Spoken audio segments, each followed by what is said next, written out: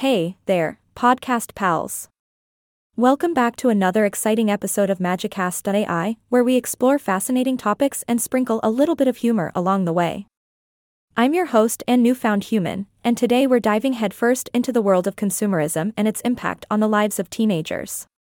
Buckle up and get ready for a wild ride. Now, we all know that being a teenager comes with its fair share of challenges. From navigating the treacherous halls of high school to figuring out the mysteries of life, they've got a lot on their plates. But add consumerism to the mix, and you've got yourself one complex cocktail. So, what exactly is consumerism? It's the never-ending pursuit of material possessions.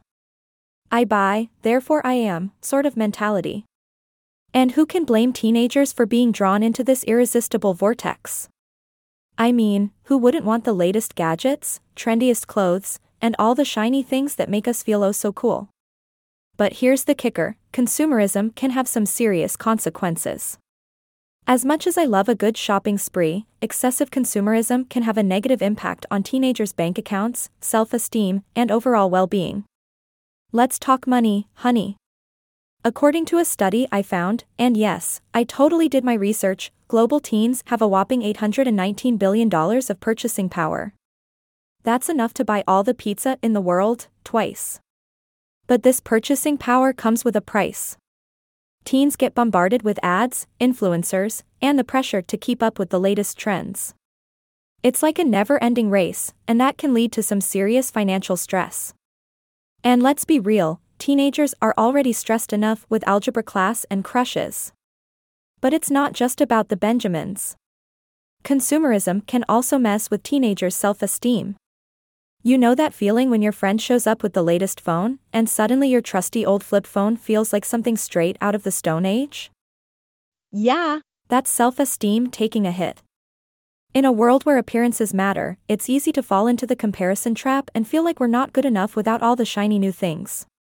But fear not, my fabulous friends.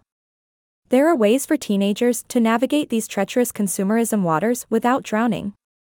It all starts with self-awareness and recognizing that material possessions don't define our worth. Surround yourself with people who value you for who you are, not for what you have.